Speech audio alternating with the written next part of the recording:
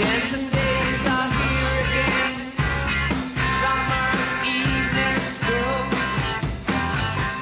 I got my flower, I got my power. I got a woman who knows. I said it's alright. Hello there. You are listening to the Quarter to Three Games podcast. My name is Tom Chick, and my game of the week is not Anarchy Online. Oh, wow. All right. Hi, I'm Jason McMaster, and my game of the week is not EverQuest. Now, Eric, here's where we once again have neglected to explain to our guests how the intro works. So, Eric, pretend that we told you before that now here's where you say who you are, and then randomly pick something that's not your game of the week. Sure. Yeah, I've actually listened to you guys before, so I was kind of in on that. But my name is Eric Flanham, and my game of the week is not Call of Duty 2. Oh, come on, but it's like World War II, and it's got Nazis in it, and very retro. Yeah. Yeah. Now, Eric, for a couple of reasons, McMaster and I feel it's a bit of a coup to have you here today. One of the reasons is, and I just want to, sometimes I put myself in other people's shoes, and I just can't help but think that if I was you, every morning when I would get up in the morning, the first thing I would think is something like, damn, I'm the guy that made Sacrifice. Yeah, I'm not sure that's what I think. I think when do we ship? There's so much to do. That's more what I'm thinking. But yeah, that's very nice of you to say. You've got another great big project that I can imagine is at the forefront of your mind at this point. But before we get to that, McMaster and I totally have to bug you about Sacrifice a little bit. Sure, absolutely. Now, it's Sacrifice, gosh, 11, is it 2001? Is it 11 years old now? Yeah, it's pretty close to it. I mean, I think I started working on it in 1999 or 2000, and yeah, I think it released in 2001, so it's getting up there. Now, do you know firsthand how well it holds up? I booted it up about, a couple years ago and tried playing it. I have a really hard time playing things that I've worked on because I tend to see all the flaws and wish I could do something about them, and I can't anymore. So, but I haven't played it recently, but, I imagine with the art style and everything, it holds up fairly well for an 11-year-old game.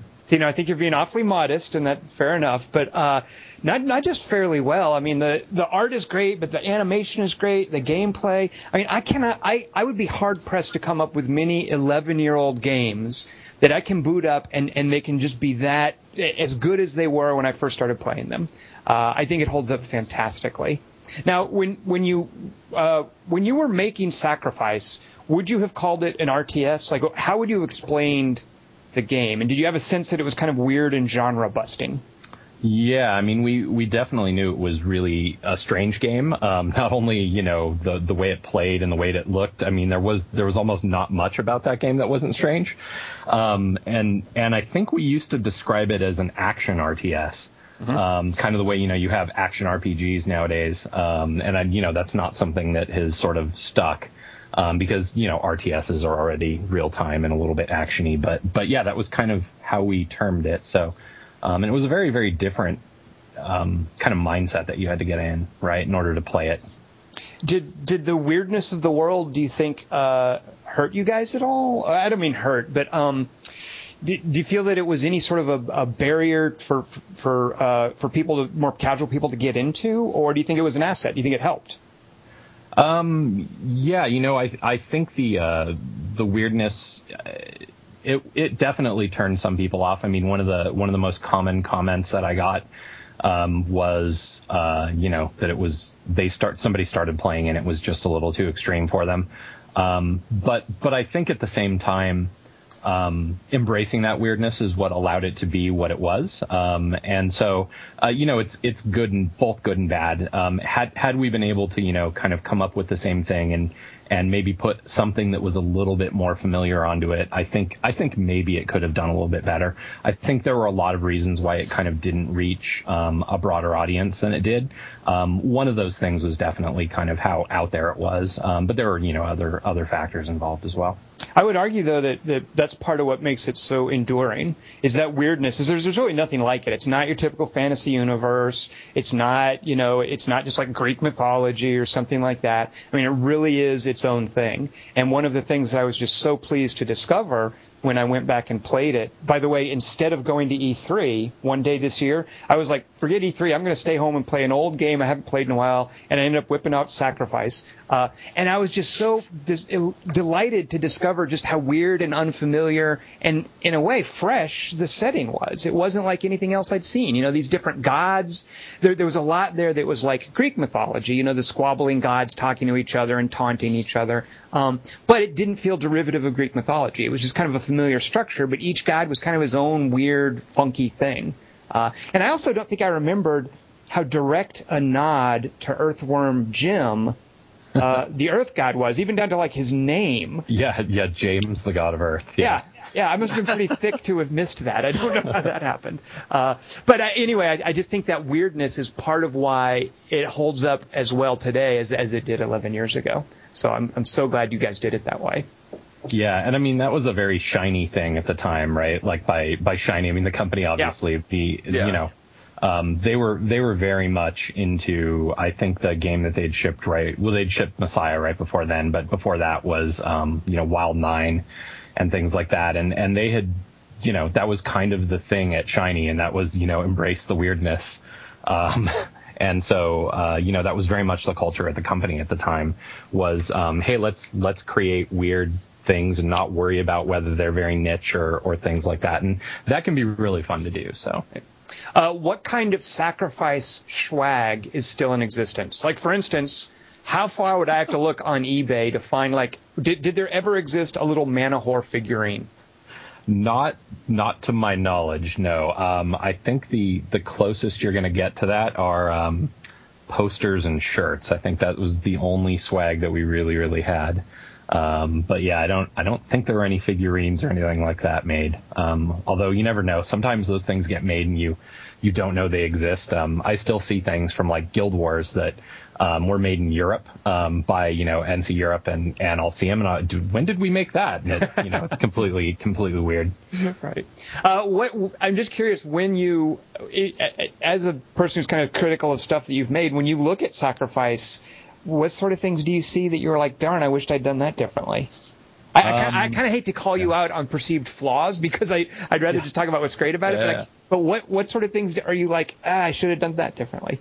I mean, I think one of the things that we didn't do, and this is, kind of a product of the time, but there were games that were coming out that were using the more traditional WASD where A and D were strafe, and Sacrifice uses more of the turn right kind of thing. And so I think going to more of that kind of control scheme, controls, and then there have been lots of advancements in sort of RTS UI over the years, and taking some of those advancements with Minimap and stuff like that would be pretty cool to be able to do. The UI stuff, I'm definitely down with you there, namely in terms of tooltips. Like, I would love to be able to, within the context of the game, find out a little bit more about what the different units do, rather than having to go to the manual, which is what you clearly have to do. I mean, Sacrifice was from a time when people read manuals. So if I want to know specifics about what those little powers are, what the advantages are of different units, I definitely have to crack open the manual, whereas these days we're just used to looking at a tooltip or a help screen or something. But I will say, okay, so I'm glad you mentioned the strafe thing because, and I don't know if this is just me coming up with a rationale to defend a game that I love, but I kind of feel like, just like in some of the later Resident Evil games where you have a vulnerability where you can't move and shoot, and you have to plant yourself and then shoot, and it makes you feel a little bit more limited in what you can do.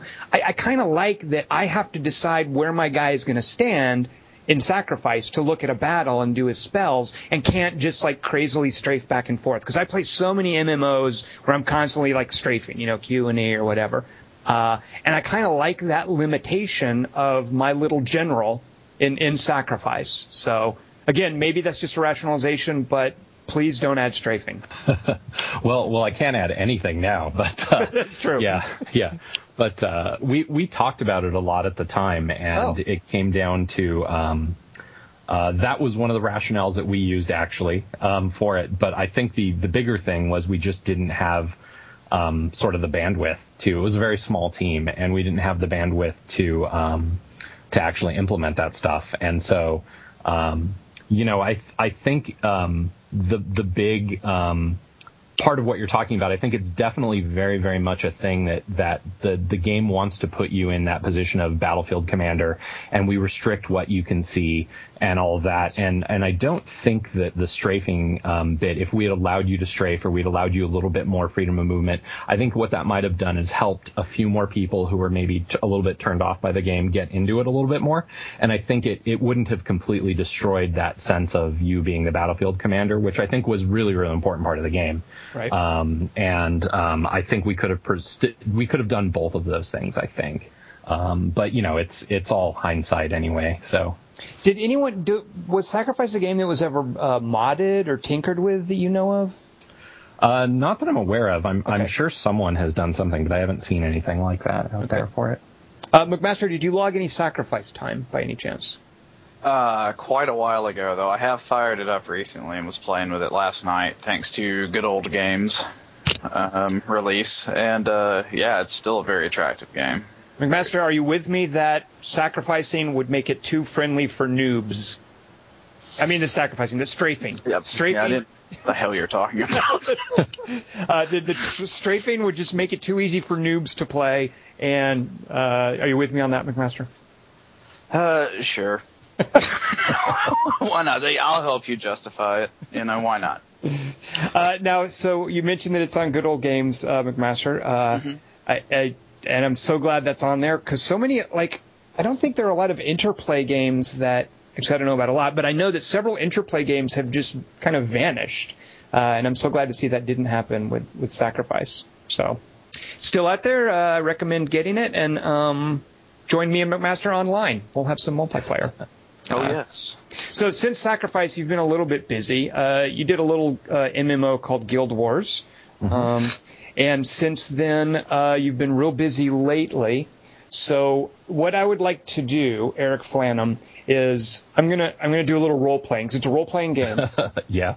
I'm gonna role play a whiny MMO player, and I want you to help sell this guy on Guild Wars 2. You don't really have to role play. I mean, you kind of just play yourself. I'm very method, McMaster. There's a lot of method work that goes into this. All right. All right, so a lot of these will kind of be familiar to you, Eric, because I imagine that you guys have reacted very directly to some of them. Sure. So basically, I'm just sending you some softballs where you can tell us a little bit about Guild Wars. Okay, here you go. Here's my first. Here's my first complaint as whiny MMO guy.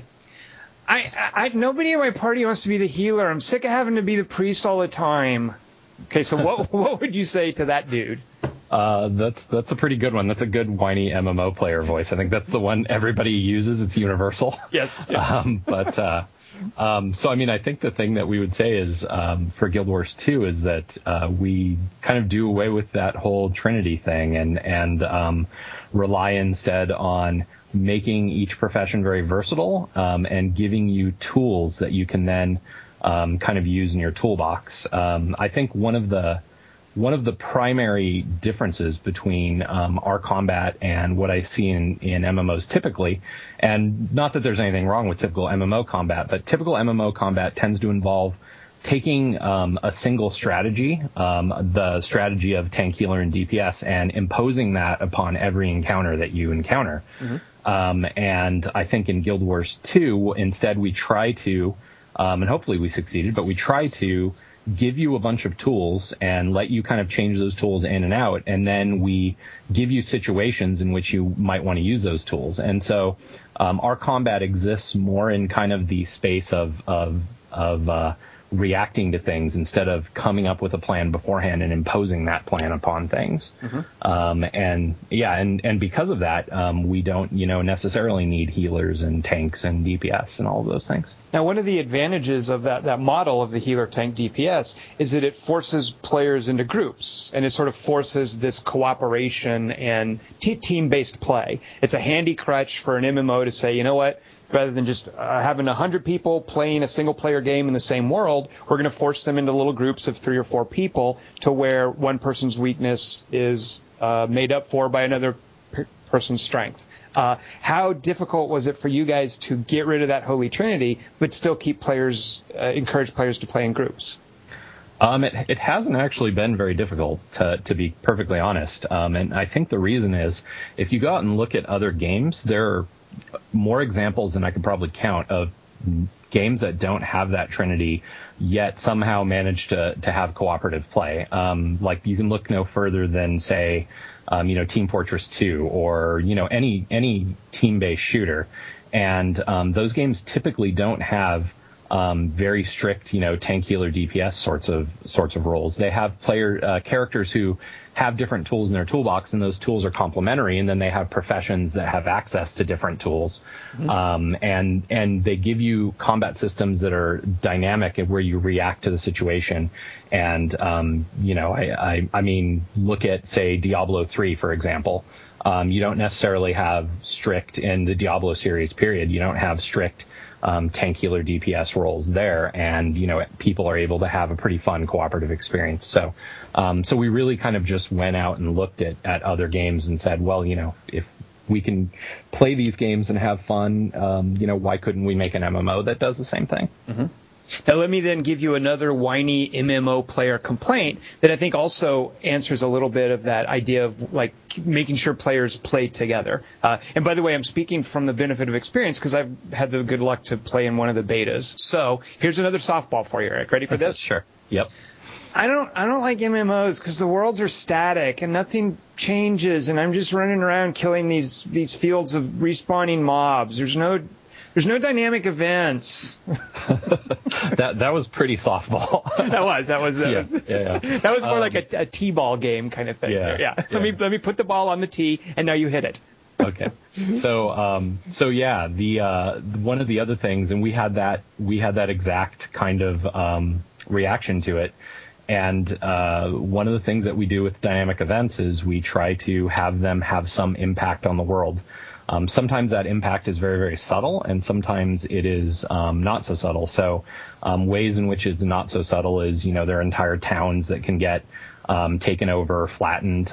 In the beta weekend events, for example, there's a town in the Char homeland that is just constantly under attack from both human separatists and a giant that basically you'll go to the town and you'll just see, when an NPC is down, we put a little skull and crossbones on the map, and you just see this field of skull and crossbones. There's a giant, kind of walking around in the town, smashing things down. And, you don't get to use any of the merchants there. You don't get to respawn there. You don't get to fast travel there until that giant's taken care of. And then we have really subtle things too. Like, we have, even in the starting human area, there's an event where there are rabbits that are eating watermelon in this field, and if players don't stop that, then the merchants run out of watermelon-based products to sell. So, which you'd be surprised of how many of those there are. But yeah, so that's a very subtle thing that not a lot of people notice. Although you might, if you were a crafter and you were looking, a cook, and you were looking to go get some watermelon to make a particular cooking recipe. But you'll really notice the town thing. But the point of it was that all of these things, kind of, you feel them, they have some consequence in the world, and they have consequence a lot of times, not only for player success, but for player failure. And what that means is, the world is always kind of in a different state. Whenever you get there, you never quite know what's going to be going on. That was one of the impressions I got from the beta, just running around and going back and forth through different areas, and occasionally walking past an area where I'd done a quest the day before and something was completely different. Like, that quest wasn't there, and it made me want to look and see, well, what happened? What changed that makes it where that quest is different? it seems like it would have a lot more replayability in terms of running back and forth than the average MMO. So I really like what you guys are doing with that. Let me give you another one. Okay. This one isn't such a softball because I'm actually not even. I think I know what the answer is, but I'm not entirely sure. But let me throw this one at you. Okay. How come nobody can get PvP right? Gosh. Well, to be honest, I think a lot of times games that don't have good PvP, it's because the game wasn't developed with PvP in mind right from the beginning. Mm-hmm. I think you don't have to make your game a PvP game entirely, and I know sometimes Guild Wars 1 gets a rap of being primarily a PvP game, although there's an awful lot of PvE in it. But I think in order to have good PvP, much like any feature in your game, you have to develop with it in mind right from the beginning. You have to think about your profession dynamics, and you have to think about how you're building your world if you're going to have, guys running out and around in your world PvPing. And I think if you're able to, take all those things into account, then you can do PvP right. But I think for a lot of games, unfortunately, PvP is a little bit more of an afterthought. Now, one of the things that you guys did in Guild Wars 1 is there was a clear division where some skills were PvP skills, some were PvE. There was this idea that you would have a character that you played one way in PvE, but another way entirely in PvP. If I'm not mistaken, isn't that division pretty much gone in Guild Wars 2? It's not entirely gone. It's kind of 90% gone. So in Guild Wars 1, we actually had a completely distinct PvP character that you would make. And we did do away with that distinction. Now you just go to kind of our structured PvP area, and everybody is set to kind of have access to all the exact same things as each other, so that there's no, it's all about skill in making your character build, as well as skill in executing and playing that character build in PvP. We do have a few skills that we have, different PvE and PvP balance. We try not to make it a completely different skill, but a good one is there is a condition in the game, which is like a negative thing that you can get put on you, that's called confusion. And what that does is whenever you attack, it does damage to you. Mm-hmm. And so that's obviously a player who has that on him can sort of recognize it and stop. And it's very, very much harder for us. Either monsters recognize it and stop all the time, or they sometimes recognize it. And so those are two very, very different situations. And so we have balanced the damage on that skill differently. But players should be able to recognize it if they've played one, either PvP or PvE, and they go to the other. But the balance will be slightly different. We do the same thing for like crowd control skills, like stuns and fear and things like that, where we have different duration on them for PvP versus PvE. Mm-hmm.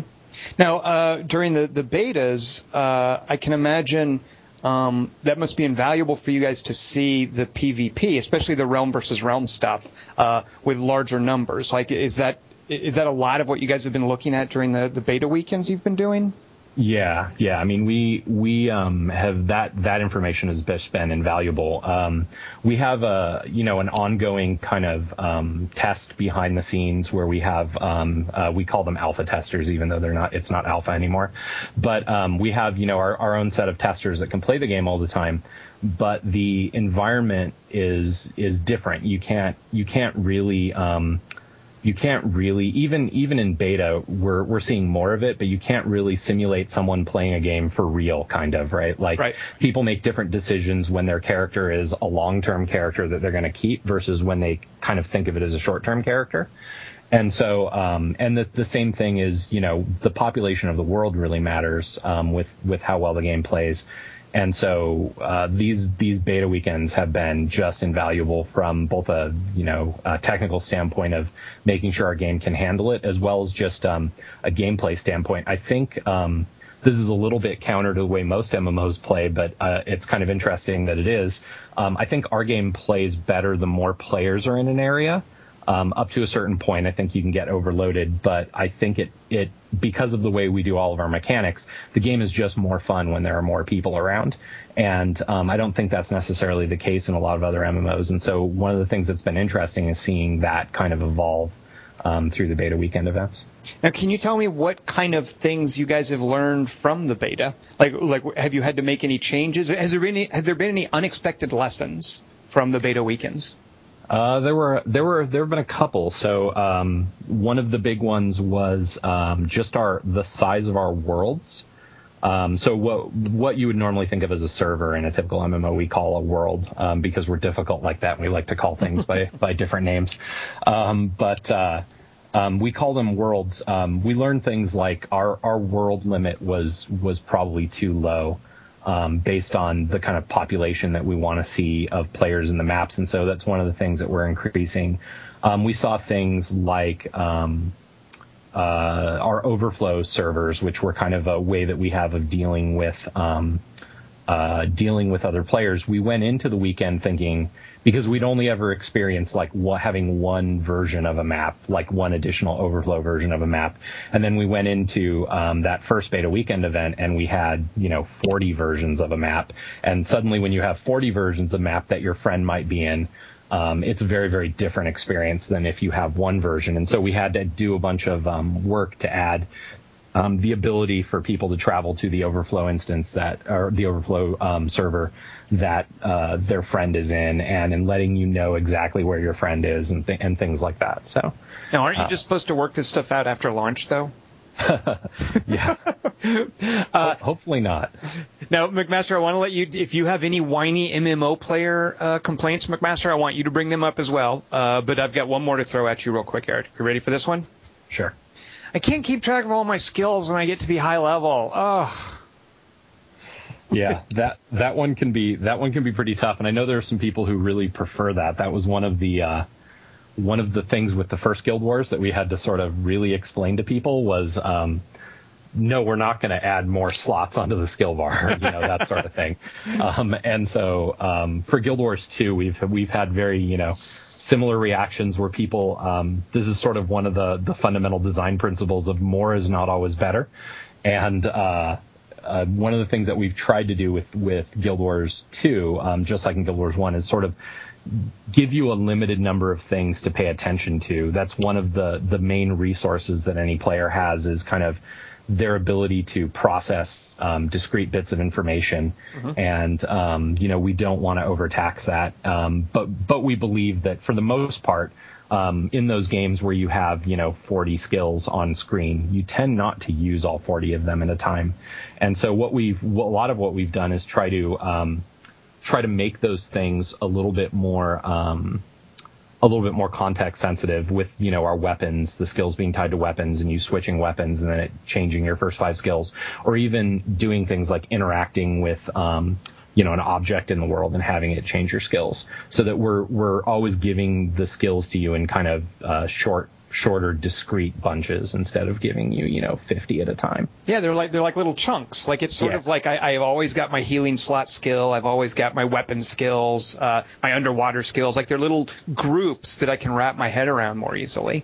I recently tried to get some friends who are kind of casual gamers into Guild Wars 1. And that was just kind of like they were okay with this idea of you're only going to have so many skills at any given time. But then once they looked at the list of skills that they could put into those slots, some of them kind of overloaded, especially when I pointed them to the merchant. It's like, okay, here are the skills you start with. Now, if you go over here, there are another 50 you can buy, and some of them they blew their fuses at that point. So I can clearly see how with Guild Wars 2, it's like you said, they're in little discrete bunches that are much easier to manage. McMaster, do you have any whiny MMO player complaints that you would like to direct at Eric? Sure. I'm tired of paying monthly fees. Yeah, these are so easy. I know. Yeah. It's softball, Yeah. It is true. It is softball. So, I mean, that's one of the things that I think a lot of players that has resonated with a lot of players for us is, and it was one of those things where monthly fees for some games are justified because they actually give you a lot of stuff per month. There are some games out there that really, really do give you $15 worth of stuff every month. Sure. But for a lot of games, it's kind of just a an empty promise, right? Like it's you pay $15 a month, and what do you actually get? The servers keep running, and you have GM support and things like that. Well, those things don't really cost that much. You would hope that you're getting continued development of the game, and we prefer to go to a method where we kind of have to earn our money in a way. Like we put out expansions, and if people don't like what's in the expansion, they don't have to buy it. We put out things. We have a what we call a gem store in our game that people can use real money and can buy cosmetic upgrades and cool little toys and things like that in the game. And basically what that does is it incentivizes us to keep those things fresh, and it incentivizes us to have to keep adding new things to the game. And so I think not having a captive audience is generally good for the people who are paying. And then of course microtransactions. I know, Tom, I've seen you be very disappointed with them in a lot of different games. Mm-hmm. There are definitely ways to do just about anything wrong and ways to do it right, and hopefully we're on the side of doing things right, and we're not making them things that are too intrusive or that you absolutely have to buy in order to play the game. So, well, let me tell you two things that you guys are doing that make me, and I don't know, because one of the things that I haven't seen during the beta is I haven't really looked at what's in the gem store. So I'm not clear on exactly what you guys are doing, but I am clear on there are two reasons that I'm currently not predisposed to be irked at you guys' gem store. One of those reasons is that it's not a subscription fee game.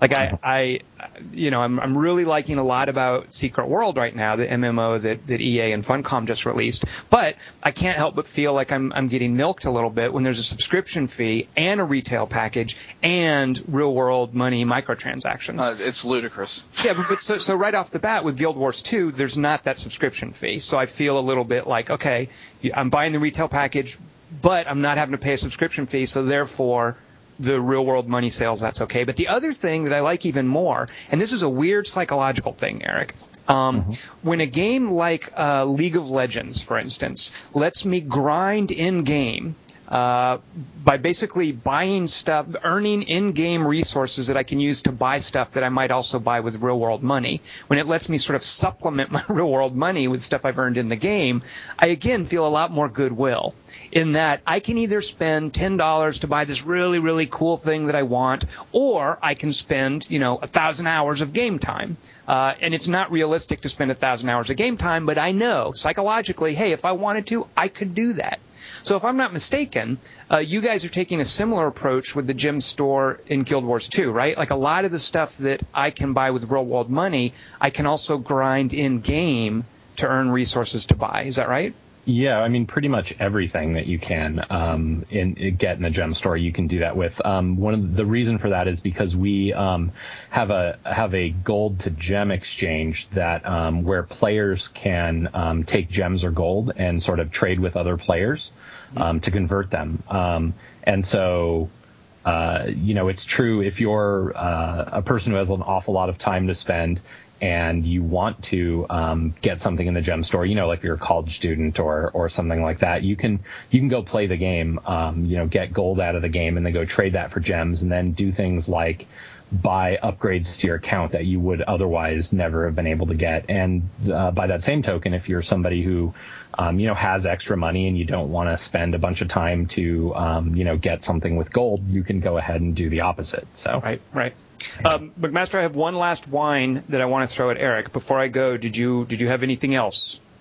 Go ahead and throw your wine out there, I'm thinking. Okay, here you go, Eric. And this one actually, this is not me role playing. This is actually Tom Chick. This is real wine. And here we go. Why the freaking heck won't ArenaNet announce a release date already? For Pete's sake. Now you guys ruined that. I can't whine about that anymore recently because, what was this, 2 weeks ago you guys announced? Was it? Yeah, something like that. I think it was 2 weeks ago. It feels like a long time ago, but I think it was only 2 weeks ago. Part of why it feels like a long time ago is it seems like it just took you guys for freaking ever to announce. Like, is that just me? Is that just like me thinking I really want to play Guild Wars 2 for real? Was there really did it take you? Why did you guys take so long to announce the release date? I mean, to be honest, it's because we didn't really know exactly when the release date was. We definitely know people a lot of times will say that, and people will say, "Oh, come on, you guys have internal development schedules. You have to know." Well, Right. we do know in a very loose way, but what we didn't know was we didn't know. We needed to do these beta weekends. We needed to get all of those people into the game and see how the game ticked and all of that before, because we very much don't want to invest 5 years in something and release it 3 months early, or invest however many whatever money amount that we've invested in at this point. I'm not entirely sure, and kind of blow that by releasing it a couple months early. And the big thing that we know is we're not competing with the World of Warcrafts of the world and how they released. We're competing with the state that they're in now, and those games have had a ton of time to stabilize and bug fix and become feature rich. And there's it's not like we're going to compete with the way that the state they were in when they released. We compete with whatever state they're in now, and so we knew we needed to release a game that was kind of bulletproof, as far bulletproof as an MMO can get. Sure. MMOs are huge, and it's difficult to not have any bugs, but we needed to get to the point where we knew that before we could announce a release date, because we just didn't want to be tied to something and then have to push it back and be accused of lying or any of the bad things that can come with missing release dates. Right. Well, on this podcast, we all show up with a news story of the week and a game of the week. So your news story of the week, which is 2 weeks old but still very important, Sure. is specifically what? Give me what day can I sit down for finally and start freaking playing Guild Wars 2? So you can start playing Guild Wars 2 on August 28th. Nah, not good enough. I want in a few days earlier. If you pre-purchase the game, then you can you can have a 3-day head start and start on the 25th. Okay, I'm putting that on my calendar, so don't you guys go and change your mind or anything. Oh, we won't. We won't. What is it like there at ArenaNet now that you guys have a release date? Like, are things crazy? Is it like settling down? What's day-to-day operations like at ArenaNet now? Things are always kind of crazy at ArenaNet, but it feels good because a lot of us have been working for the last 4 or 5 years. This is the longest game project I've ever worked on, and it's just starting to feel nice to know that you're going to be finished, at least with the initial release. Now, for an MMO, that doesn't mean we Right. get to relax. we get to go into the next phase of development, which is supporting the heck out of the game once it comes out. But it feels really, really good. It feels I think it's a really, really great game, and I think it is a game that everybody who's worked on it can be very, very proud of. And so it always feels good to kind of have that feeling toward the end of development of a game. And I think the length of development that we've had on this project just makes it all that much better. And as far as announced beta weekends, do you guys have one more, 2 more? What's going on between now and release? So we have one more beta weekend event, which is the 20th of this month. So it's basically a week from this Friday. And it'll be the same length of time. It'll start Friday at around noon, although we tend to open things a little early, and go till Sunday at midnight. So okay. Good. Yeah. All right, so that's big news of the week. Even though from 2 weeks ago, I've been just so glad to hear about that. I'm looking forward to the 25th. McMaster, what news of the week do you have that tops that? I don't know if it tops that, but my news of the week is the new kind of game console. Have you guys heard about this, the Ouya? Yeah, I didn't know how to pronounce it until you just said it.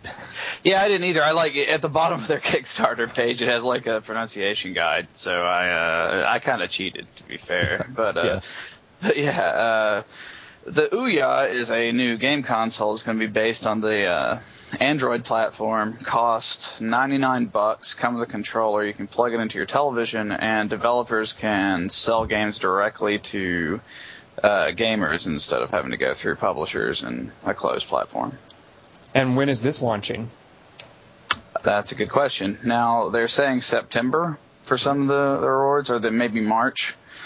Yeah, it looks like March actually is their delivery. But it has quite a few interesting little options. Like there's a few packages they offer on their site for developers where they'll like help you promote your game for a year and that sort of thing. It's pretty cool. Have there been any titles that'll come with the launch that make you? Because that's for me. I couldn't care less about a platform. I just want to know what's on it. Is there anything that we know that's going to be on the Ouya that makes it where it's something that I should be interested in? Yeah, no, I don't know like exactly right off, but I know that a ton of indie games developers have commented on it. In fact, Mojang was talking about moving to it, that kind of thing. Okay. So a little Brian Fargo gave it a big thumbs up, that kind of thing. And also, in their first day, they like doubled their goal. They're at 3.4 million in funding right now, and they have 28 days to go. So if you want to get in on a console for like $100 and seems pretty cool, go check out the Ouya. By the way, it's spelled Ouya. So, that sounds suspiciously French. I don't know how I feel about that. Oh, whatever. I've seen your picture. I know you have a beret. Eric, can we play Guild Wars 2 on the Ouya yet? I would guess not. Okay. But, yeah. I'm thinking the Ouya might not have that kind of graphical processing. Yeah, it might. You could probably, I don't know, maybe there'll be a new Defender Chronicles game on there or something for you, Tom. Now, don't get me started. Now I'm interested in the Ouya. If I will get something that'll let me play Defender Chronicles 2 on my TV. I'm down with that. Well, they do mention a lot on the site. I was looking at a little bit about how it's closer in kind of the development and the sort of game experience that you get on something like, an iPhone or an iPad or something like that. That you're going to see a lot of people putting some small games and developing some smaller games on it and taking advantage of the fact that you've got a controller and a TV. Yeah, I'd totally play Defender Chronicles 3 on that too. Right. Yeah, no, I mean, and one thing that's really cool about it too is they purposefully say that you can root it yourself and do whatever, and rooting the device won't void your warranty. It's easy to take apart, easy to screw around with. They're going to have stuff like Twitch TV, Twitch.tv, so you can watch like League of Legends and StarCraft maps on your TV or matches on your TV and stuff. That's cool. All right. Yeah, yeah. The Ouya. All right, McMaster. Thank you for that one. Sure. I got one that tops that. You ready? No. I don't know. Okay. I don't know that this tops it. And there's very little information about this, but Variety somehow managed to unveil what Rocksteady's next game is. Rocksteady are the folks that did Batman Arkham City and Batman Arkham Asylum before that. So Variety had a little story where they let slip that Rocksteady's next game, and I don't even think it has a name, is based on the Silver Age of DC Comics heroes. Yeah, so it'll be, so here I can read you the sum total of everything we know. Basically, it was a full Variety story, but there are only 2 paragraphs of information, and here we go. Variety has learned that Warner Brothers Interactive is expected to reteam DC Comics characters in some form for the next installment in Rocksteady Studios' video game series that began with Batman Arkham Asylum and Arkham City. New, highly stylized title, and I don't know how they know that, but that says a lot right there, is being developed as a prequel that revolves around Batman's first meeting with the Joker. It is based on the Silver Age of DC's comics from the 50s, where the Caped Crusader teamed with heroes like Superman and founders of the Justice League of America. And what Variety is opining is that this is part of DC and Warner Brothers laying groundwork for a Justice League movie. Because of the success of the Avengers, that's Marvel's heroes, of course, as a movie. Now DC is thinking, well, hey, we need to get some mind share going for the Justice League so that there can be a Justice League movie at some point. So Rocksteady Studios is, taking their Arkham City formula and using it for what is a brighter, cheerier, sort of more innocent 50s era Silver Age DC Comics. 50s, yeah. Yeah. So in the way that Variety writes in their Variety speak, which is very Hollywood speak, they say that new game would likely bow in 2014. I don't know the game's bow, but that's how they talk about movies. Dulang. Yeah, it would likely bow in 2014. and they point out that the title was not discussed during the E3 Games confab. And I don't know what that's supposed to mean. Confabulation? I don't know what that is. Because Warner Brothers was focusing on unveiling Injustice, which is this fighting game with DC characters. So there we go. 2014, maybe a new Rocksteady title with a lighter bent. Do you guys... go ahead, Master. And some Green Lantern.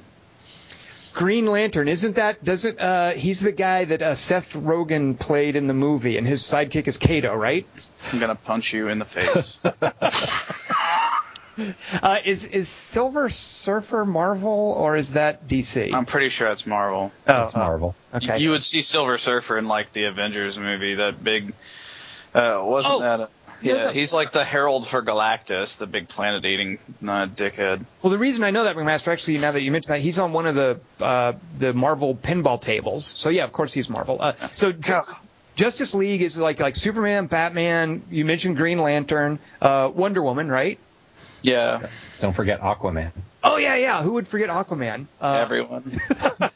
And who else? Is Justice League like just those 5, or is it more than that? No, there was a few more. I'm trying to think, though. It's been a while. They've had a lot of different members. Yeah. They have a character called Zatanna who casts spells by speaking backwards. Wait, so I'm thinking in my mind Zatanna Wait. Anataz, I guess. That doesn't mean anything. He sucks. Yeah, it's a she.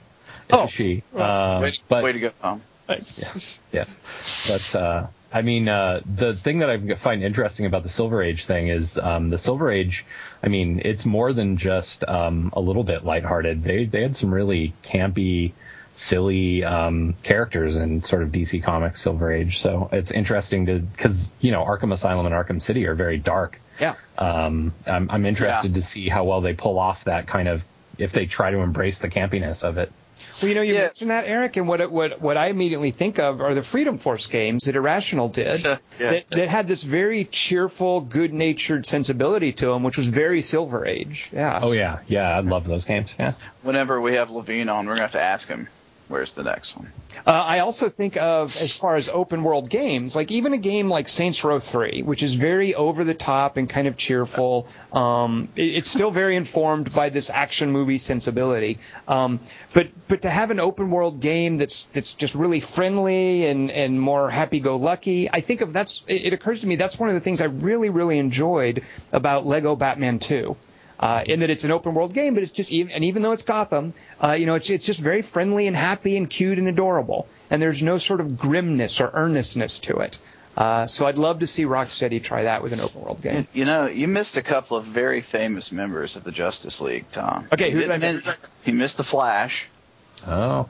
And then Martian Manhunter. How can you hurt the Martian Manhunter like that? Now, so does he hunt? He hunts men? Why is he hunting men? And he's from Mars? Yeah. Also the Green Arrow. Green Arrow. Hawkman, but nobody cares about Hawkman. Okay, all right. No, those are good. Those are good, McMaster. The thing is, so I was never that into Batman minutia until playing some of the Rocksteady games. Like, they do a great job of bringing that lore and minutia out and making you sort of care about it and expressing it in cool gameplay moments. So this stuff you're telling me now, McMaster, whatever. But I trust Rocksteady could maybe make me care about it. So, good. Well, yeah, maybe. I mean, Aquaman, maybe not, but we'll see. Why does everyone hate Aquaman? Seriously, because I actually kind of know that people are down on Aquaman, but why? Okay, so on this team, I mean, honestly, on the team there's Superman. You don't really need anybody else because he's the stupidest hero ever made. It's like Mr. Magic Ass. I can do everything, fly around the world, make it go, backwards, turn back time. It's just so stupid. And everybody has kryptonite, which can kill him, which blew up now 1 million years ago, really, really far away. Anyway, but you have Superman, you have Batman, you have Wonder Woman. She has a magic lasso and an invisible jet. That's pretty awesome. You have the Martian Manhunter. He's Martian. And then you have Aquaman. His power is he can breathe underwater and talk to fish. Mm-hmm. Now, I don't know about you, but how much crime do you think he can tackle? McMaster, I don't know if you know. Let me just throw a figure at you. Here we I go. knew it. I knew this was coming. 70% of the world's surface is covered in water. Who are you going to turn to when you're on that 70% and you need help? There you go. I don't know, the Coast Guard. I mean, somebody that can't talk to fish. I mean, oh my God, so useless. Can he talk to mammals too? When you say fish, are you just No. Like he could talk to mammals, right? Like he can whales. talk to sea. Yes, he can talk to anything in the sea, basically. How awesome is that? What the heck? A shark. He could have a shark show up with him, McMaster. What's the matter with you? This isn't like Jaws 4 or whatever, where the damn thing swam up a freshwater river to Detroit or whatever it was. I mean, it's a limited use when a lot of crime takes place on land. You know what, McMaster? I want to hear you talk trash about Aquaman when he shows up with a giant squid in tow. Then what are you going to do? See? Well, probably watch it get covered in gravel and die. I don't know. Eric, weigh in on Aquaman. I'm pro Aquaman. McMaster's got some weird anti-Aquaman agenda. Eric Flanham, where do you fall on Aquaman? I'm generally pro Aquaman, but I like silly superheroes. But they've been trying to make Aquaman more hardcore the entire time. Like, I think at one point they had his hand get eaten by piranhas. Yeah, he's got like some sort of hook or something. And then they put a trident on his stump. Yeah, so. I can't tell if I'm supposed to think that's stupid because I kind of, when you say that, Eric, I think that sounds cool. I don't know if I'm doing it wrong, but that kind of sounds cool to me. Tom, you just don't understand comics. It's all right. Then you probably would really like Aquaman. Yeah, you probably would. Also, I have to say, my frame of reference is the Man from Atlantis. You guys, I don't know, you guys are probably a little too young to remember who that is, but Patrick Duffy played this like underwater superhero, and the way he would swim is he would like writhe his body like he was doing some kind of like pop lock dancing underwater. Weird. That was freaky, and anybody who can like marshal the underwater forces without looking as weird and dopey as Patrick Duffy and Man from Atlantis, I'm totally on board with that. So all right. Strange justification. We know, McMaster, there's 2 pro Aquaman, 1 anti Aquaman. You're outnumbered, so that's settled. All right. We'll see how much your Aquaman helps you in the desert. Well, I just don't go in the desert, see? Well, you better not. Speaking of desert, let's talk some games of the week, because I happen to know, I have it on good authority, that one of us has chosen a desert-themed game of the week. But before we get to that, McMaster, what is your game of the week? Oh, just jumping the gun, going straight to the good stuff. I understand. It's like dessert before dinner. My game of the week this week actually is Magic 2013. It's one of those card games, right? Yeah, one you seem to hate. Yeah, no, I'm just kidding. You actually were quite fond of it because of your obsession with the new Planescape mode. I like the way it kind of breaks the game. So explain to us, what is Magic 2013 and what makes it your game of the week? Well, Magic 2013 is the third title, right? Because they had 2012, the original, and now this one. So it's the third title from Wizards of the Coast for their Magic games, and they're kind of like pre-built deck games where you have like limited amount of control over what cards are in it. So once you go through and like unlock some decks, you can play different players to unlock more cards and customize them. But one thing that I really like about it is something I've liked about all their games is the campaign mode, where you get to play different challenges and different bosses and different decks for to go through this different campaign, or through this campaign, which unlocks a reverse campaign or a revenge campaign. And it adds a lot of variety to the game, and it's pretty interesting. But I know Tom was fond of Plane Chase, which is one of the new things they added.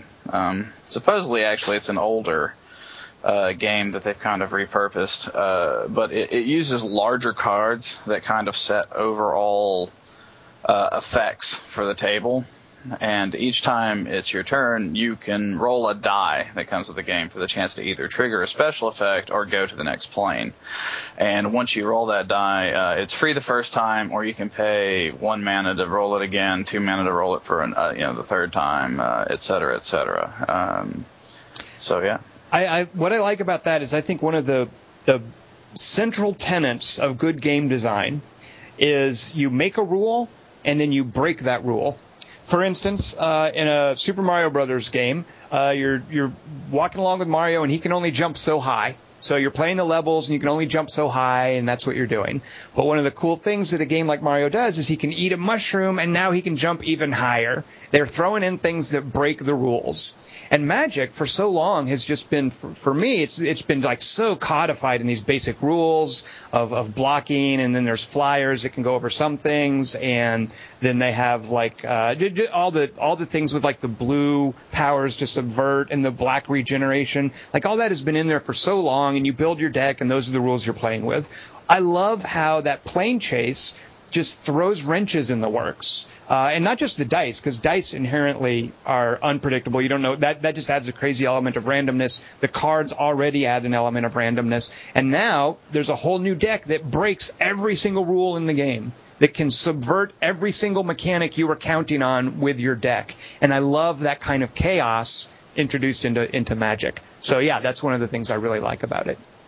It's not bad. I'm not a huge fan of, like, four-player, like, free-for-all kind of games. Well, you don't need that's another thing, though, is you don't need it. Like, they had that crazy arch-enemy mode in 2012, and that required 4 players. But one of the things I love about the plane chase mode is you can do that with just 2 players. You and I could play McMaster, and we could have that crazy deck of rule-breaking cards right in the middle, messing up both of us. I would hate to hurt you, Tom. It might happen. I could take it. I would be happy to. I mean, but I want to warn you. Eric, are you much of a Magic guy? I played Magic way back in the day, and I played a bit of I guess it's Magic 2011, the first Planeswalker, when they started that format. I enjoyed it quite a bit. I haven't gotten the successive ones just because I wasn't sure what they had added, and Magic being Magic is kind of the thing, Tom, you're complaining about. So it sounds like 2013 might be pretty cool to check out. So. Actually, a big thing about 2013, there's 2 really cool factors, I think. One is that you can now set your difficulty level. And 2, you can set your skill level so that the game will help you a certain amount or not.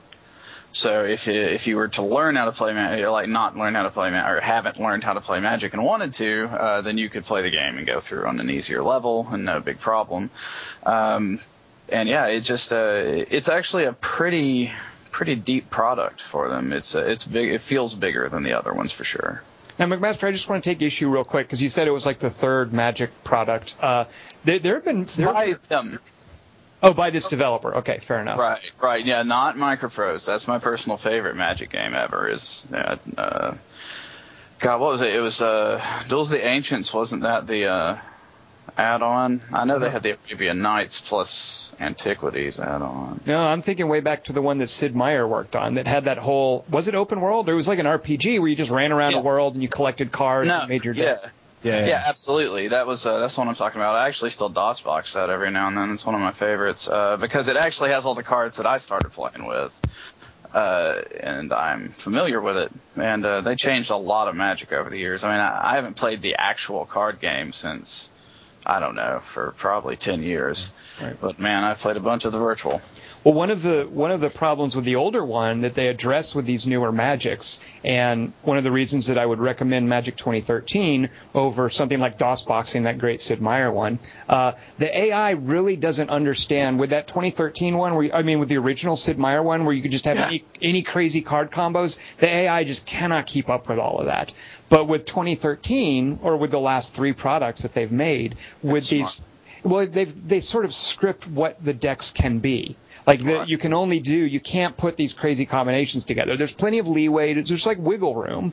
But because the decks are kind of scripted, the AI, they teach the AI how to use certain card combos. And it just feels much smarter and more efficient. It's actually playing the game as it's designed. It's confounding sometimes, actually. It's incredibly confounding. Like, the challenges I really like, but they're also kind of irritating. You know what I'm talking about, Tom, the ones where you have to play against, like, I don't know. There's one in the campaign, for instance, one of the first ones, you stumble into a bird's nest, and it's just like they constantly cast like one casting cost flyers. over and over again at you, and you have to just overcome the army of like weenie deck kind of creatures. Well, and those are like little puzzles that it's teaching you. Like, here's some of the gimmicks and tricks that you can do. And if you know Magic, they're fairly easy to get past those. But it's a way to teach you, like, hey, some decks you're just going to have little one-cost flyers swarming you. Now figure out how to deal with that. Yeah. Yeah, I also like the ones where it gives you, like, one turn to figure out how to beat an enemy that's, like, overbearing on you and stuff like that. It's also kind of a puzzle that way. Like a chess puzzle. Yeah, exactly. Yeah. All right, so McMaster, Magic 2013, your game of the week. I will go next because I've got a similarly odd choice. Oh, yeah, just let me, on the iPad, by the way. You can get it on the iPad. No, you can get it on the 360. You can get it on the iPad and Steam. I have both of those. I don't have the 360 one. They have done a good job of moving it out amongst different platforms. Can you get it on the Ouya, McMaster? Yeah, I think you can get it right now. So my game of the week, also not available on the Ouya, is a port of a board game. Now, Eric, how much? So you did play Magic at one point. Are you much of a board gamer? Oh yeah, I'm a huge board game fan. So, is your Summoner Wars going to be your game? Oh, I cannot freaking stand Summoner Wars. I really, really loathe that game, and it's oddly irrational. But I cannot stand Summoner Wars. Maybe that'll be my game of the week as something that I hate. But are you into Summoner Wars, Eric? Like, I've played it a little bit. I haven't gotten into the iOS version, and I've played the board game a bit. I own a copy of it, but it's not been one of our favorites. So. With the group that I play with. Yeah. So I don't understand why people like that. I mean, I guess maybe because they're little decks and they're self-contained, like races, and maybe people who play with miniatures might like them. But the gameplay is just so basic, and oh god, that game drives me crazy because I've been playing it on the iOS, trying to like it because it's a good port. I think like they've done a good job bringing it from the tabletop to the iPhone, but I just can't get around the fact that I loathe the basic game. So no, Eric, I'm afraid your guess is terribly wrong. Darn. So do you know a board game called Le Havre? I know of it. I've never actually played it though. So it's a very Euro game, and my theory is that it is based on. You have to tap into this kind of universal appeal. I say universal. I should say widespread appeal of crafting.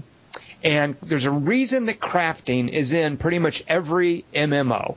And that is because I think that we like this idea of taking things and making them into new things. You know, it's not a cool boy thing like fighting or shooting guns or having battles or whatever. But there's something about, I'm going to take two pieces of wood and turn it into a table, and then I'm going to use that table as a workshop where I'm going to add two pieces of stone together and make better stone, and then I'm going to put a gem in it, and it's going to turn into a flashlight.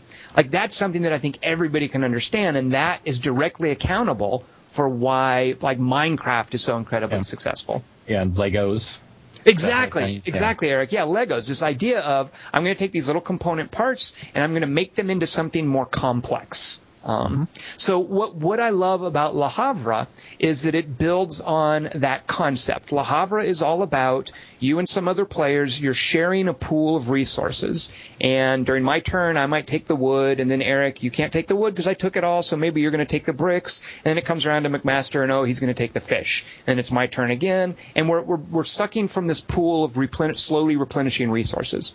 Now the thing is, so we each get our little hoard going, and based on what's in our hoard, Le Havre is all about playing these cards, and the cards represent the economy. So, for instance, there's a card for a wharf. When that card comes out, if you have the resources, you can convert them into a ship, and now you've got a ship. But if that card doesn't come out, you're not going to be able to do that. Maybe instead the smokehouse came out, in which case I can smoke my fish, and now I have smoked fish. Or maybe the furniture factory comes out, and then I have to take wood and hides and then make them into furniture, which I sell for a lot of gold. So there's basic resources, but the rules that govern these resources, the rules of the economy, are based on this cool little card game. So there's a good iPhone port of it. I've never played the tabletop game, so I got the iPhone port, and it's got a good AI, it's got asynchronous play. And I just love it. It just taps into that whole Minecraft idea of taking raw resources and converting them into increasingly complex, better stuff. So Cool. You ever played a board game called Seven Wonders? You know what? I've tried it a few times, and it kind of bounced off me. But did you feel like that does the same kind of thing? I feel like it has a lot of the elements you're talking about, but that taking components and building them and kind of working from a common pool of resources. And there is, that whole idea of like passing the cards around and deciding which one you're going to keep and which one you're going to get rid of. Yeah. And it definitely, it's very much about drafting a deck. I should give that another chance, but yeah. Do you know Agricola at all, Eric? Yeah. There are some people at our office who are very, very into that. Would correct us. People would pronounce it Agricola a lot, and then people would get mad. Yeah, wait. I hear that quite often. It's not Agricola, is it really? It's Agricola. No, it's Agricola. Okay. You have it right, but yeah. So Le Havre is also by the same guy that did Agricola. So Agricola's got a more kind of friendly agricultural theme. It's much more pastoral, and it's not quite as cutthroat. Whereas Le Havre is more industrial, and you're competing in this little town. Does Agricola have a iPad version? Probably not. I don't think so. It's a good question, McMaster. But I have it on good authority. You'll be able to play it on the Ouya. Oh, okay, cool. I'll play you in some Le Havre, though. Agricola, do you have Le Havre? I will. Oh, it is on. I will kill you on it. Kill! It is so on. All right, folks listening, next week we will have an update for how badly I'm beating McMaster at Le Havre. Yeah, Tom's been shying away from playing me in things lately. I think he's scared. I've got him on the ropes finally. What? I don't know where you get that I won 3 Age of Empires games or something, so it's like, my day is coming, Tom. It's coming. Wait, was I there when you did that? Oh, I may have unpaused the game while you're getting coffee. All right, so McMaster, you'll be into some Le Havre. That's my game of the week. Magic is your game of the week. So are you going to make it a trifecta, Eric, and bring up a board game port, a tabletop port, as your game of the week? No, unless there's not unless there's a really weird board game out there somewhere. So my game of the week is Spec Ops: The Line, which is a third-person shooter by 2K Games and by the developer. I think they're called Jaeger, who's I think they're a German development house, but it is I think sort of done a disservice by how generic military shooter namey it sounds. And the thing that I really, really like about it, how are we on spoilers here? You know what? If you don't want it spoiled, fast forward a little bit. So, give it, I'm okay with hearing spoilers because I am too. Yeah. Especially Eric, because I want you to tell me what makes this game like different or special. And if that involves spoiling it, so be it. Okay, yeah, I think it has to involve spoiling it, because even though the shooting mechanics are very well done and solid, I think that the thing that sets it apart is its story and what it tries to do in being there are a lot of games out there that are sort of claim to be adult games, and what that usually means is they're sort of over-the-top violent for the sake of being over-the-top violent or something like that. Mm-hmm. And this is a game that I feel like, even though maybe they didn't always hit the right notes, is very much a game that's about kind of the ugliness of war and of violence. And I think they successfully pull off quite a few kind of gut-punchy moments in their story. I was talking about this game with some people at work, and there was a guy who's a veteran, U.S. Army veteran, and he was basically talking about how, first off, his criticism was that, there's no captain in the Army who would make the decisions that this guy made, that your main character makes, but also that the kind of character transformation that they did was really well done, because he's seen that happen. He's seen it, people who are exposed to this violence, and they kind of get to a point where they snap and they can't handle it anymore. And that's very much what the game is about. The game is about your main character making some bad decisions and sort of descending into darkness and madness. And they do it pretty effectively in a lot of ways. There's a section where, in particular, there's a cutscene where your character has just done something horrible. I'm trying not to spoil it too much. And the two guys who are with you have squad mates who are arguing about it, and you see your character's a shot of the main character's eyes, and his eyes they do a really, really good job of animating it such that I was like, did my character just go nuts right there? I'm not entirely sure. Like, he doesn't say anything particularly crazy right away. And they start seeping the sort of craziness in. They start changing the way that you react. Your character sort of verbalizes when you shoot someone or when you get shot. And eventually you start hallucinating and doing all kinds of crazy stuff like that. But I felt like that was a really, really effective moment. And it's a thing that's, difficult to pull off. And I don't think they do it all the way through. There are some things that, they could have done maybe a little bit better. But I think for a game to try to do the things that this game tries to do is really kind of rare in a game. So that's why I really appreciated it for what it attempts to be as much as for what it is. Now, you mentioned this, Eric, and it makes me wonder, and maybe they don't go this far, but there was a Silicon Knights game, I think they did it, called Eternal Darkness, which was a horror-themed game, and they had all these gimmicks based on, like, losing sanity. And a lot of their things were kind of meta. They would make you think that your was it a Nintendo 64 game?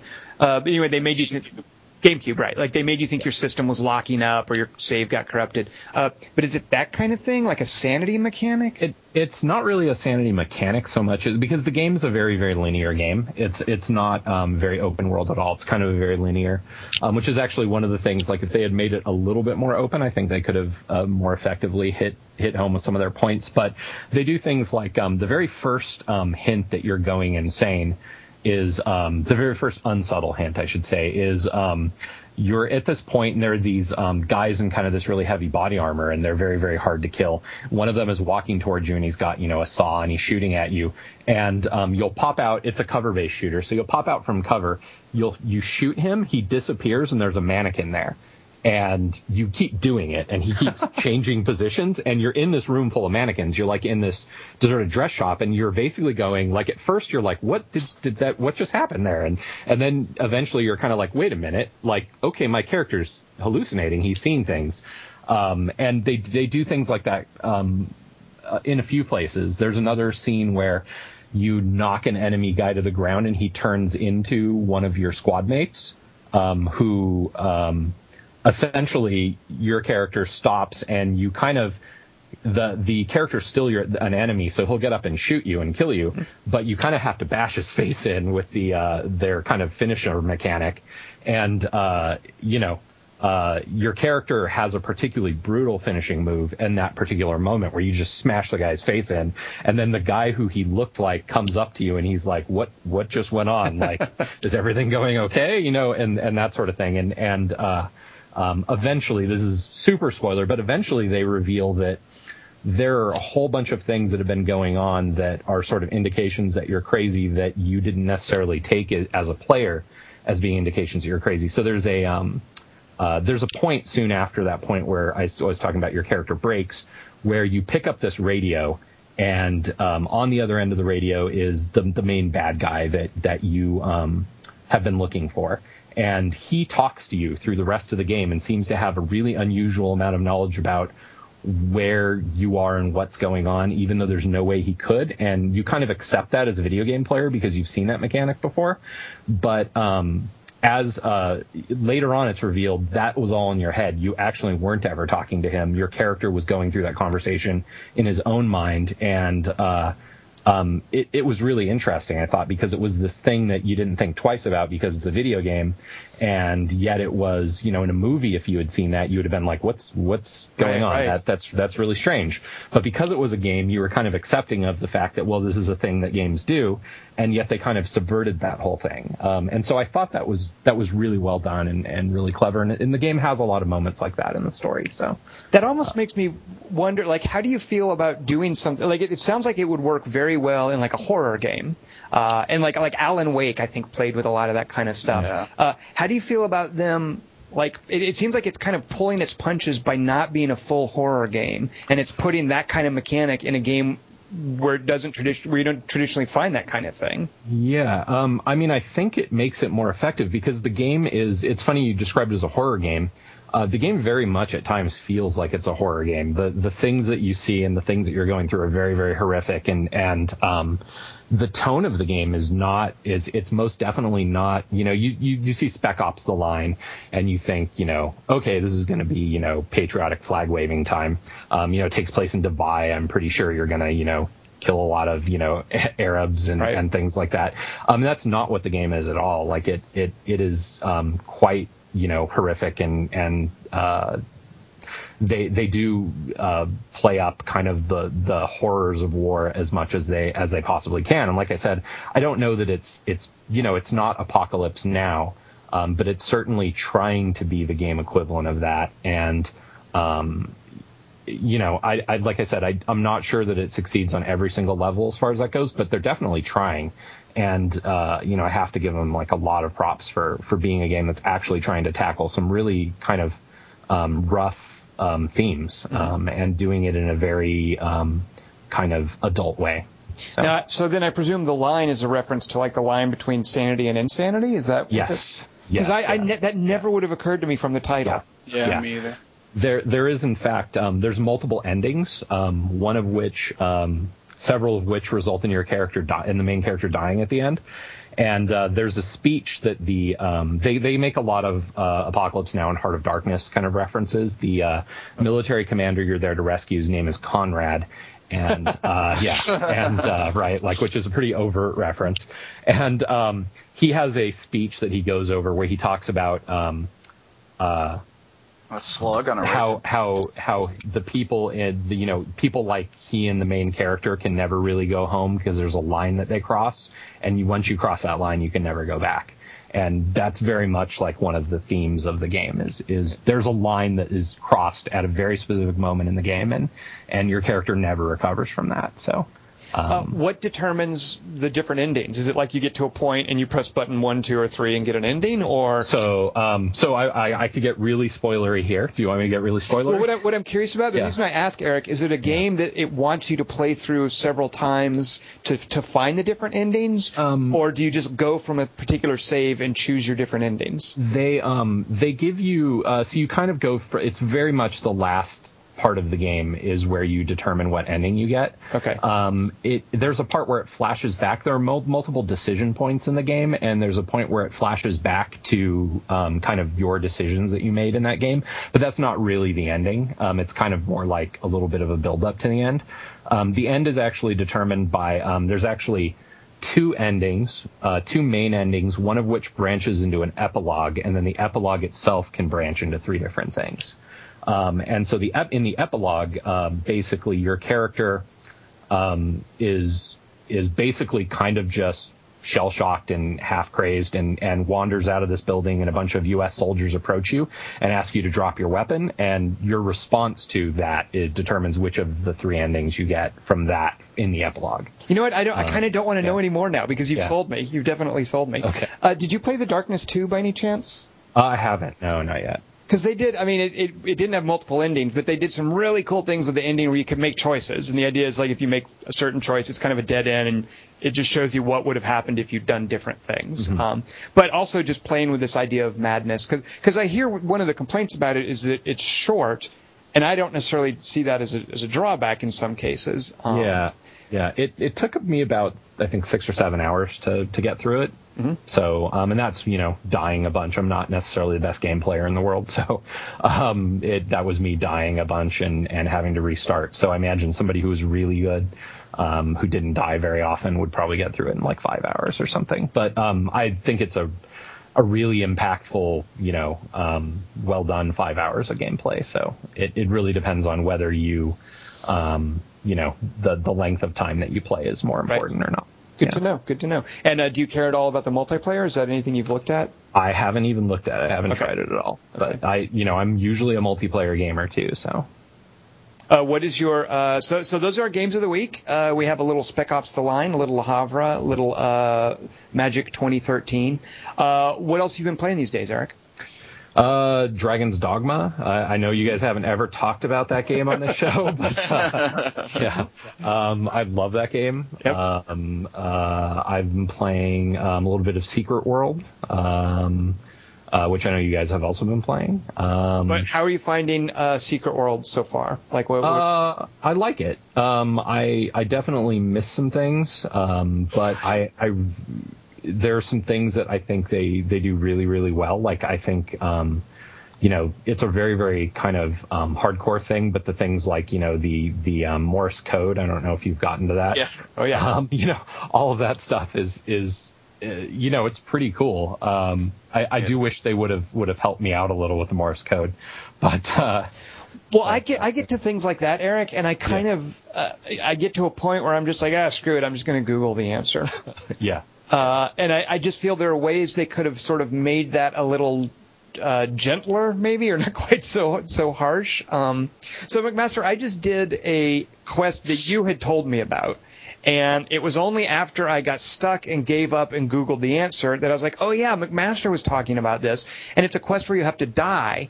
Yeah, that's a tough one, dude. It's a very awesome quest, but it's like, I had to look up what to do because, like, I literally, spoilers, I literally puttered around trying to get into that damn gel cell for like 10 or 15 minutes before, killing myself. So, well, what I was going to say is that, they didn't have to, like, there are ways they could have prepared the player to know this is going to come up, and they could have guided you to knowing the solution. Like, it's kind of abrupt.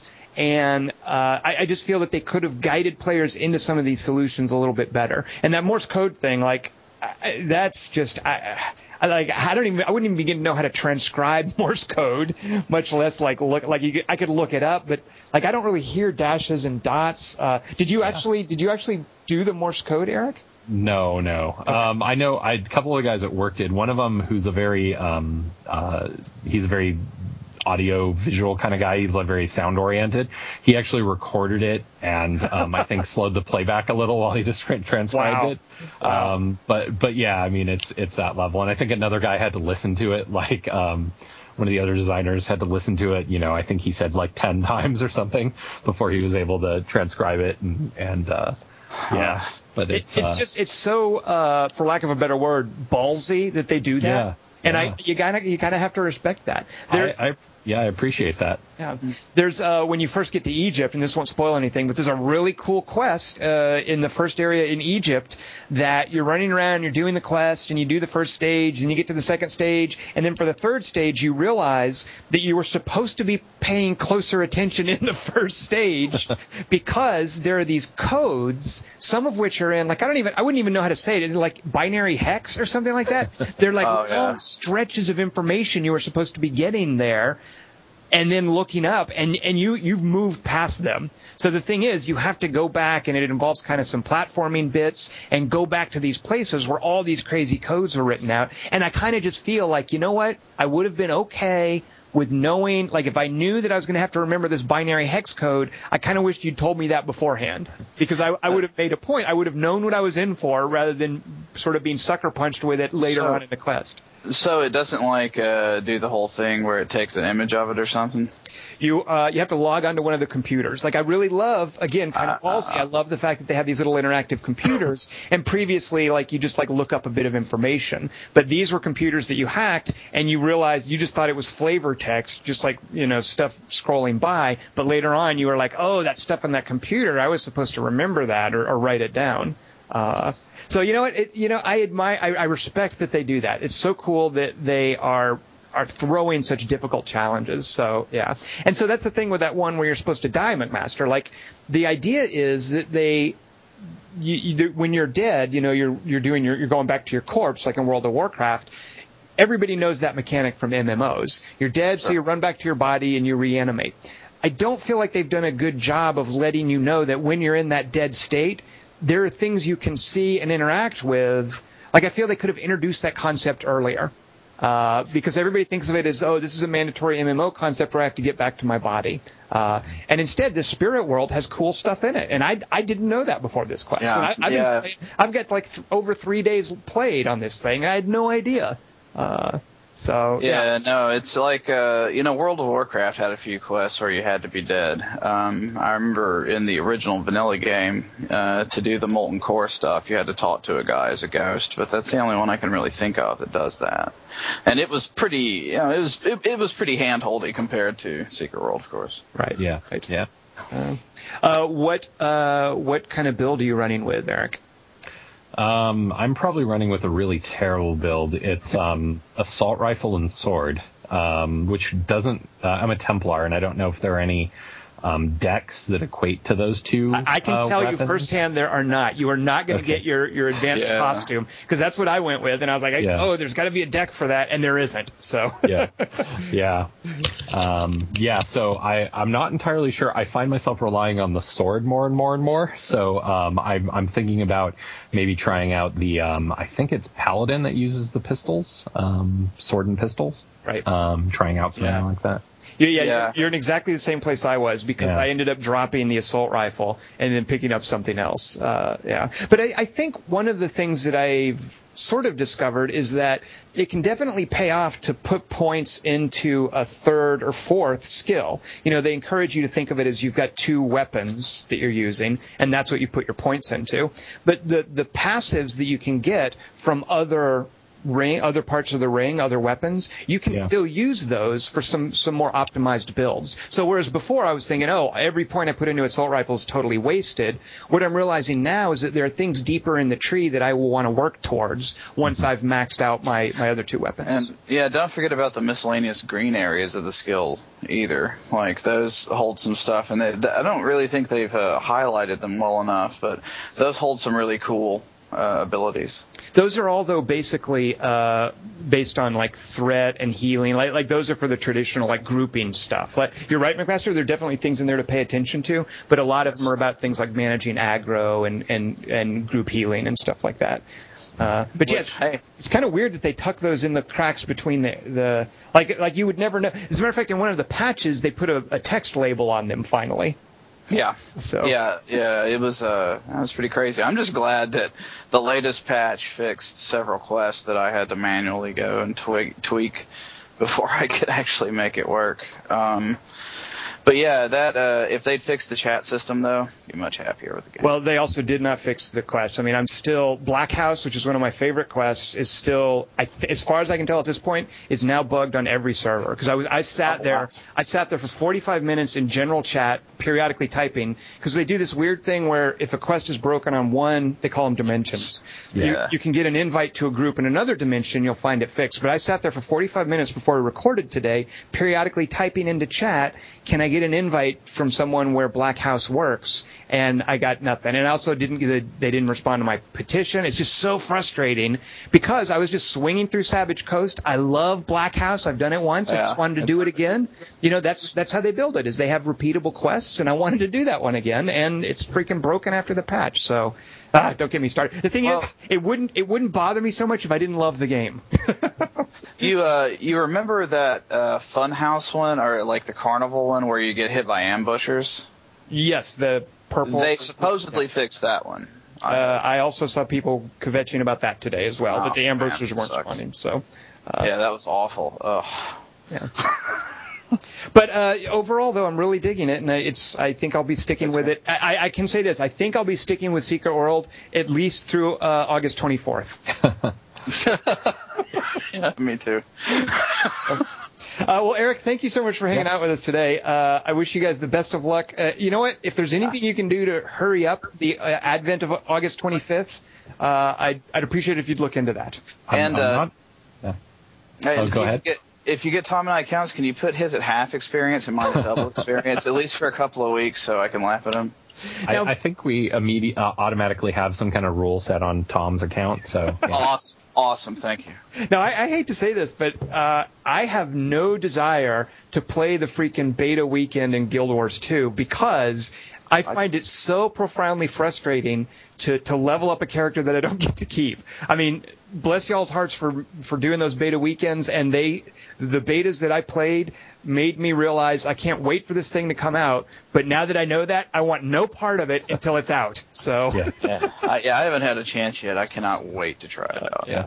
Well, I'll get you a beta key, Jason. So so you can play on the 20th Yes. and figure it out, and at least maybe figure out what kind of character you want to play and all that. So, And then we'll but yeah, I feel the same way, Tom. I generally, when I go into MMO betas, I only go into ones where I know I'm not going to play them, and then if I decide that I'm going to play it, I immediately stop playing. Yeah, well, that's exactly how I was with the Secret World beta. Is I booted up, I played just long enough to know, hey, I like this game, and then I turned it off and waited for it to launch. So I remember that. I played a lot more of the beta than you did, and you've played a lot more of the regular game. So whatever. Do you have any sense for the size of, like, have the betas as they've been going along been getting bigger and bigger, Eric, or are they just kind of you throw open the gates and however many people get in, you stress test that? So we have kind of thrown open the gates. We've done the pre-purchase thing, and for the most part, the people in the betas are pre-purchase. I think we're giving away a lot of keys for this particular beta, for this last beta.